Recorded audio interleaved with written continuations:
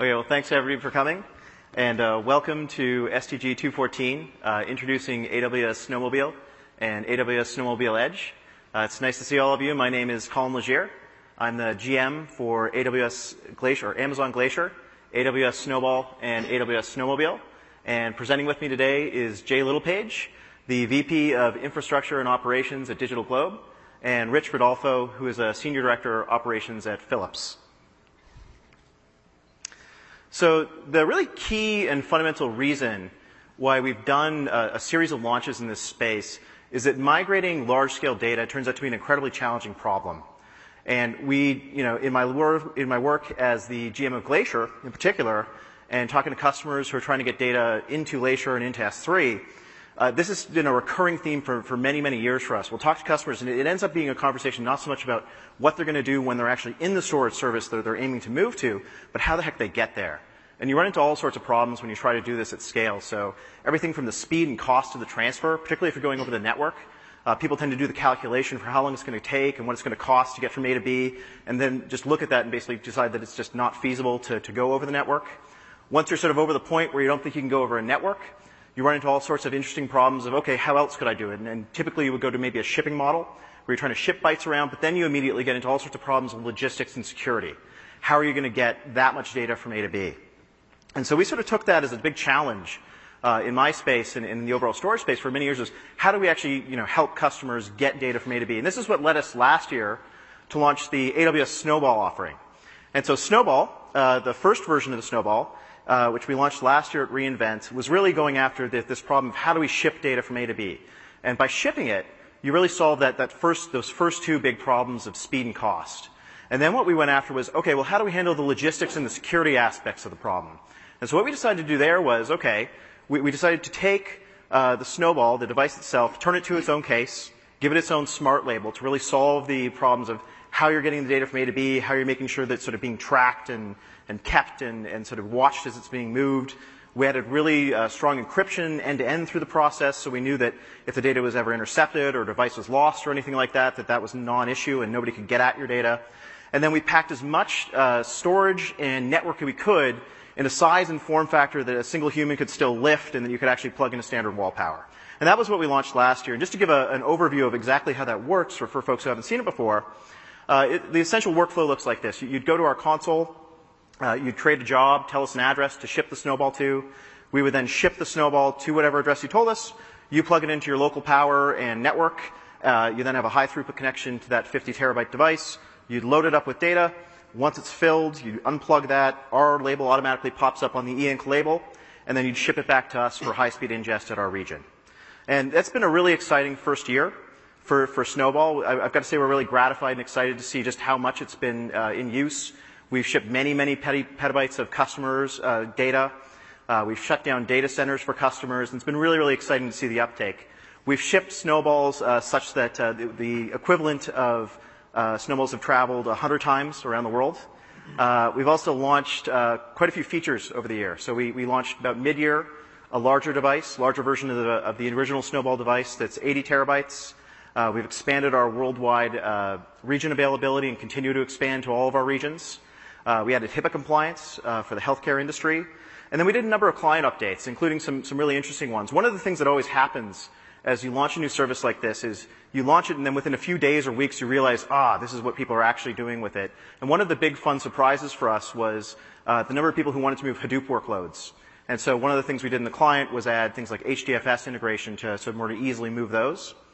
But one of the other really interesting things that happened was we started to get sort of larger scale themes of what people were looking for.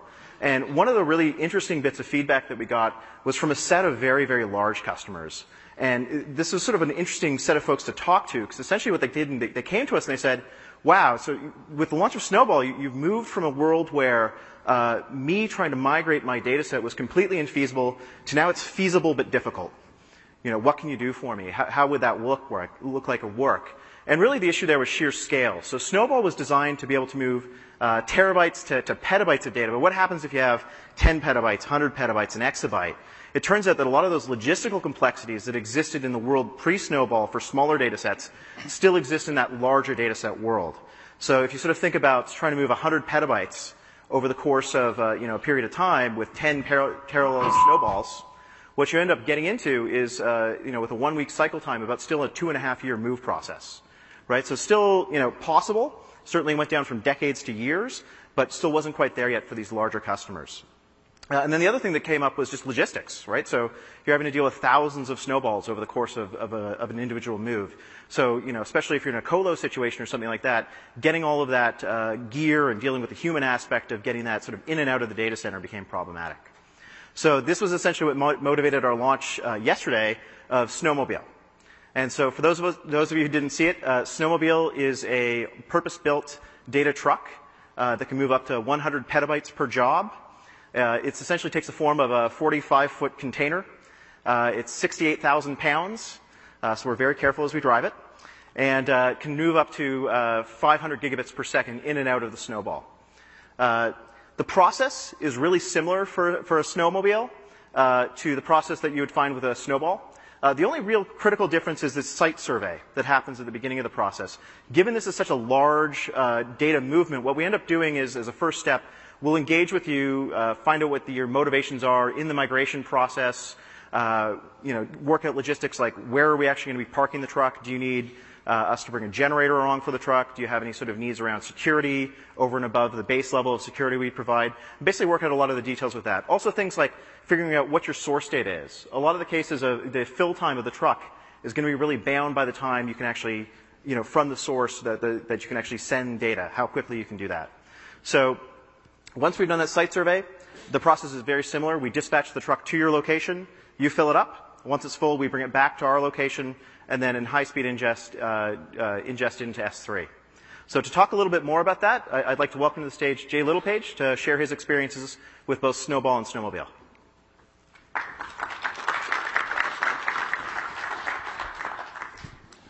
Well, I heard the laughter in the audience at the keynote yesterday when people saw Andy with that picture saying, is this really happening? Is this real? And then the truck showed up. So I'm happy to be here to help you understand what dealing with the first real thing was like. But to step back from that, I want to help you understand why this was really important to us. So I want you to imagine for a moment that you're a photographer and you're setting up your shot, but the sunrise here isn't your subject matter. And your camera isn't on a tripod, and it's as big as the snowmobile itself. And you have about 12 minutes of contact time to be able to set up your shot, and it's orbiting 400 miles above you. So if you take that camera and you point it at this hotel, when you snap the shutter, your camera is actually going to be 1,200 miles away over the Pacific Ocean.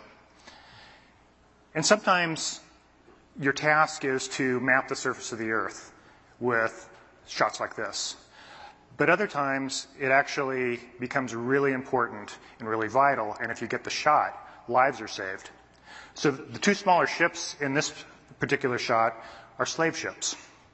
I know, in our century, slave ships. The Associated Press investigated how men in the fishing industry had been enslaved to catch the seafood that you and I might be buying in our supermarkets. And given an 800 square kilometer search area, Digital Globe was able to break open that investigation with this particular shot from our WorldView 3 satellite of the two slave ships offloading their catch in the middle of the ocean onto a commercial vessel that then took that catch into market to be sold and packaged. So the Associated Press won the Pulitzer Prize for Public Service for their efforts on this, and more importantly, 2,000 men who had, some of whom had been in captivity for decades, were freed. So this is the type of thing that drives us every day, and this is an example of how Digital Globe, we see a better world. But seeing a better world takes a lot of storage. The image that we just saw is an example of what we call data boulders from space. A single pan-sharpened orthorectified image might be 12 gigabytes. And we create thousands, capture thousands of images every day. Over 16 years, we've mapped over 12 billion square kilometers of the Earth's surface. And with our latest satellite, WorldView 4, coming online very early next year, we'll be mapping over 1 billion square kilometers each and every year. So our archive over that time has grown to 100 petabytes. And every year, we capture and create an additional 10 petabytes of imagery. So we've built a data management platform, diagrammed here, to optimize and trade off between the durability, the economics, and the accessibility of that imagery. The vast majority of the imagery currently is on tape because it's the cheapest possible storage medium for us. But despite the fact that it's on tape, we can deliver and have delivered 90% of our high priority archive orders in less than an hour. And last year, we retrieved 44 million files from that archive process. So we've gotten really good at data management, but the fact remained that our entire archive, all that value, was pretty much locked away where customers couldn't access it. And further, as cloud became, moved from being something new to something common to something expected, the compute power necessary to extract information from the imagery became really important. And the data wasn't available for that either. Our geospatial big data platform, GBDX, was born and raised on AWS, but even our own product, was not able to access the entire volume of our imagery built over 16 years. Our big challenge has been that we're actually collecting more imagery from our constellation than we've been able to move to AWS through normal means. So last year, when Bill Vass was on stage announcing Snowball, and I will admit that I actually thought that was a prank, once I realized he was serious, I knew that this was something that would actually help us unlock our archive from the dungeon that it was in. And we quickly got to the point where we had a scale-out solution of snowballs. And with that, we've done things like we've moved the entire archive from IKONOS, which was our first satellite and the first publicly available high-resolution imagery satellite. So we moved the entire archive with snowballs. We've moved large-scale mosaics of major metropolitan areas throughout the globe. And we've used Snowball to move the imagery for SpaceNet on AWS, and some of you might have gone to Shai Hornoy's talk earlier in the week. That imagery is freely available for use in basically training algorithms in the use and ability to extract information from imagery, all with snowballs. And so we've taken this three-step approach to migrating not just our archive, but ultimately migrating our production operations to AWS. In stage one, using snowballs, we're actually replicating data over into AWS while our entire archive and our production processing remains on-premise. We've extended our data management platform to manage this data, which is in a VPC, accessible only to us, only to our services at this time. And in this stage, we're essentially still an NFS-based, file-based shop and access protocol, even though we're writing on object-based storage. So like Colin said, the Snowball's been a great solution. It'll continue to be a workhorse for us for a long time as we continue to capture more and more imagery. But for us, it really is and has been a terabyte scale solution to a petabyte scale problem. And really important for us is that it can't load directly into a Glacier Vault. And just because of the nature of world events, we don't actually know what in that 100 petabyte archive is going to be interesting, nor when. And so it's increasingly important for us as we move into the cloud for it to be on the cheapest possible storage tier. So not being able to load directly into that has been not only more work, but also more cost for us, which adds up at scale. So we needed a bigger Snowball, and one that was actually big enough that not only did you get to see it drive into the auditorium, but you can actually see it from space. That's it, sitting up there in the corner at our campus. This is purpose-built solution for exactly what we need. We're not exabyte scale yet, but we're on our way. And this is going to allow us to increase the velocity of the data that we're moving onto AWS. So in our second stage, we're using Snowmobile to push our entire archive in compressed form directly into a Glacier Vault, and we're moving it into a second VPC, and we're moving it into a separate region.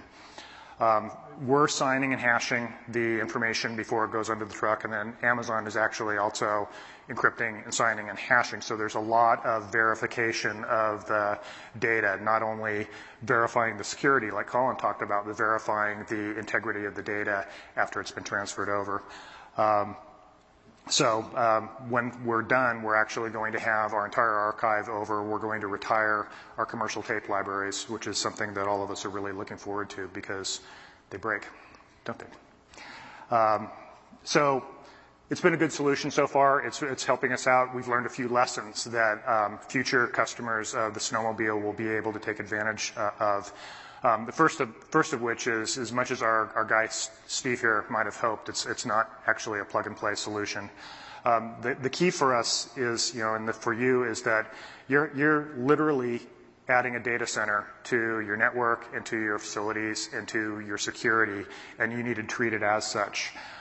For us, because we're an NFS-based installation with our legacy systems, and the Snowmobile is effectively S3, there's a lot of translation that has to happen with that data as it moves forward. And we've had to do a lot of work to tune the transfer for those data boulders from space, which are possibly unique to us.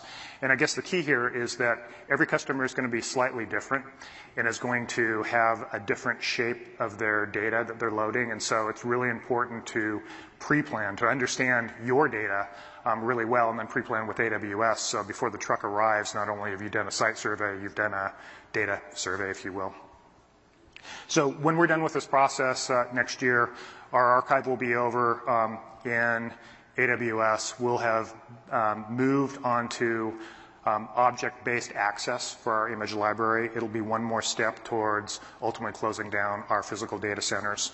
And we'll use AWS object lifecycle management with our tipping and queuing algorithms that we already use to be able to move the data from tier to tier, both up and down, depending upon what's going on the planet. And with that archive in place, a lot of the analytics that are becoming as important, if not more important than the imagery, will be available to our customers and to our partners at scale. It's going to really help us understand the pace and the pattern of changes that are happening in the world rapidly at a scale that we simply wouldn't be able to support internally. So this has been something that's been really important to us, and I'm grateful that AWS not only had the skills to pull this off, but had the audacity to even think about the idea. It's a real solution for a real problem that a lot of customers have. So with that, turn it over to Colin again.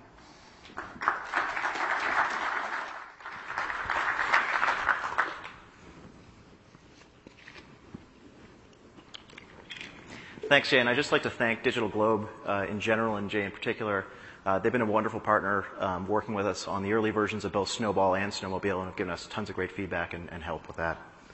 So I'd like to talk next about the next big thing that we learned after the launch of the original Snowball, which was essentially that there were a couple different challenges that folks were facing at the edge. And the one that we really had in our heads when we originally came up with the idea of doing Snowball was really what we think of as a data migration challenge.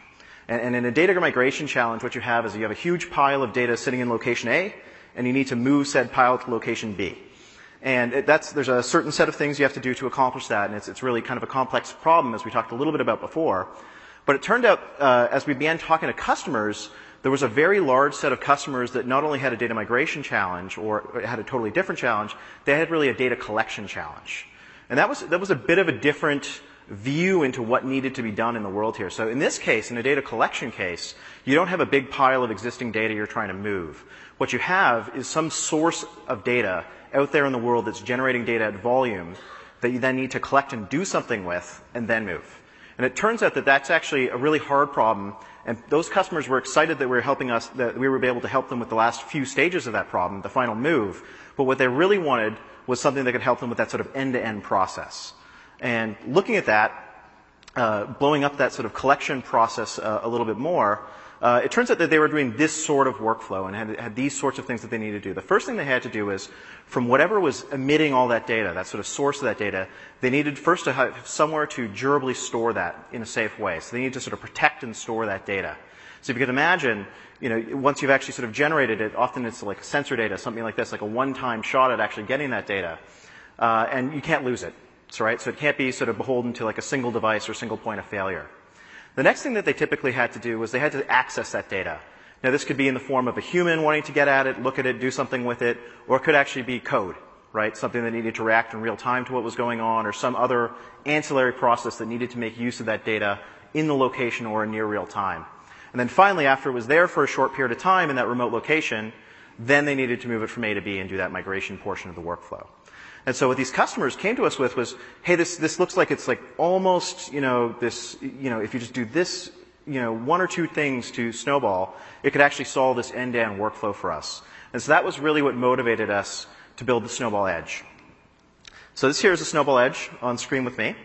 And just to take you through a couple of the features of the device. So essentially we did a number of things with it. The first thing that we did was, based on customer feedback, we added a whole bunch of other hardware interfaces. So in addition to the 10 gigabit per second port that Snowball has, we've added a 25 gigabit per second port and a 40 gigabit per second port for faster transfers. The other thing that we found was that certain customers, especially in cases where we're doing things like trying to shut down data centers, the client software that we used that did all the encryption and sent the data to the Snowball actually ended up being a bottleneck in the process. And so what we did was we were able to fold all of that functionality onto the Snowball itself, have the Snowball securely perform all that cryptography for you, and then expose the Snowball via an NFS and an S3 endpoint, which did a number of really interesting things for allowing customers to be able to use simple tools like S3 SDK or CLI or just NFS-based tools.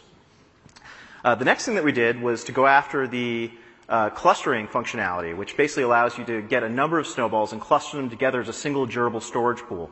The idea being, again, that a single Snowball can be destroyed or lost while you still actually have your data maintained. And then we added Greengrass integration, along with the equivalent of an M4.4x large worth of compute, so that people could go after those arbitrary compute use cases to help support their data collection processes. So let's put that together just to sort of frame that with a couple of use cases. So in the case of GE with their wind farms, they'd be doing a flow that would work something like this. So you'd have a massive wind farm. This is a turbine that is the size of a skyscraper that is sending all sorts of sensor data.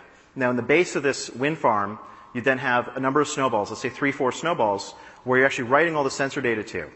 And then as that data is flowing into the Snowball cluster, you have your Lambda functions being triggered, which are looking for anomalies, firing off alarms, firing off control signals, doing anything that's needed to actually run that windmill in real time. Now, we're also then collecting all of that raw log data, all of that sensor data onto the Snowball, and then periodically on, say, a monthly or a quarterly basis, they're then shipping back one or more of those Snowballs, having replacement Snowball edges come in, and then basically having that larger data set get joined with the rest of the data set from the other 1,000 or so windmills in S3 or in Glacier. Then they're able to use that overall data set to then periodically retrain and look for better ways to do anomaly detection or better ways to more efficiently operate the devices or operate the wind turbines. And then they can push those models back out to the Snowball edges in the field. Another good example of that would be customers who are doing things like film crews, right, where they're basically trying to capture large amounts of video. But it's not so much necessarily in that case a machine interaction where you need a Lambda function to examine the footage, but you might actually have a human who's going and looking at the footage on site, making sure they've got what they want before, again, shipping it off to us. So what we've really tried to do with Snowball Edge is turn it into a durable data collection tier where you can really extend the power of what we can do in many of our storage services out to the edge and provide a lot of functionality that was hitherto impossible or very hard to do and very awkward to do. So to talk a little bit more about that and how they're planning to use it, I'd like to get Rich Rodolfo up here from Philips to talk about their use case. Thank you. Thanks, Colin. Thanks. So much along the lines of the story that Colin opened up with, a lot of what we're doing today in hospitals involves collecting data real-time, continuously, doing some pre-processing, and then storing that data ultimately forever. We've long ago started moving a lot of our static image data up to the cloud for a long-term archive. But we really wanted to take some of the advantages of working on a platform such as Amazon and extend it down into the hospital. But healthcare itself brings some pretty unique challenges. Well, there's similar challenges to things like financial and other mission-critical pieces, with the one addition that there is life safety involved in almost all of the circumstances. So what I want to start with is just a quick view of what is HealthSuite. I'll talk a little bit about where we think some of the challenges are unique in healthcare, and then how Snowball fits into it. HealthSuite is a platform that we've built that's designed to provide compute, storage, analytics, and connectivity for healthcare and healthcare-related businesses. It encompasses every part of that IT space challenge, including things like encryption, privacy, consent management. But when you really boil it down, it's a large amount of data that constantly comes in, and you need to store it forever and be able to analyze it.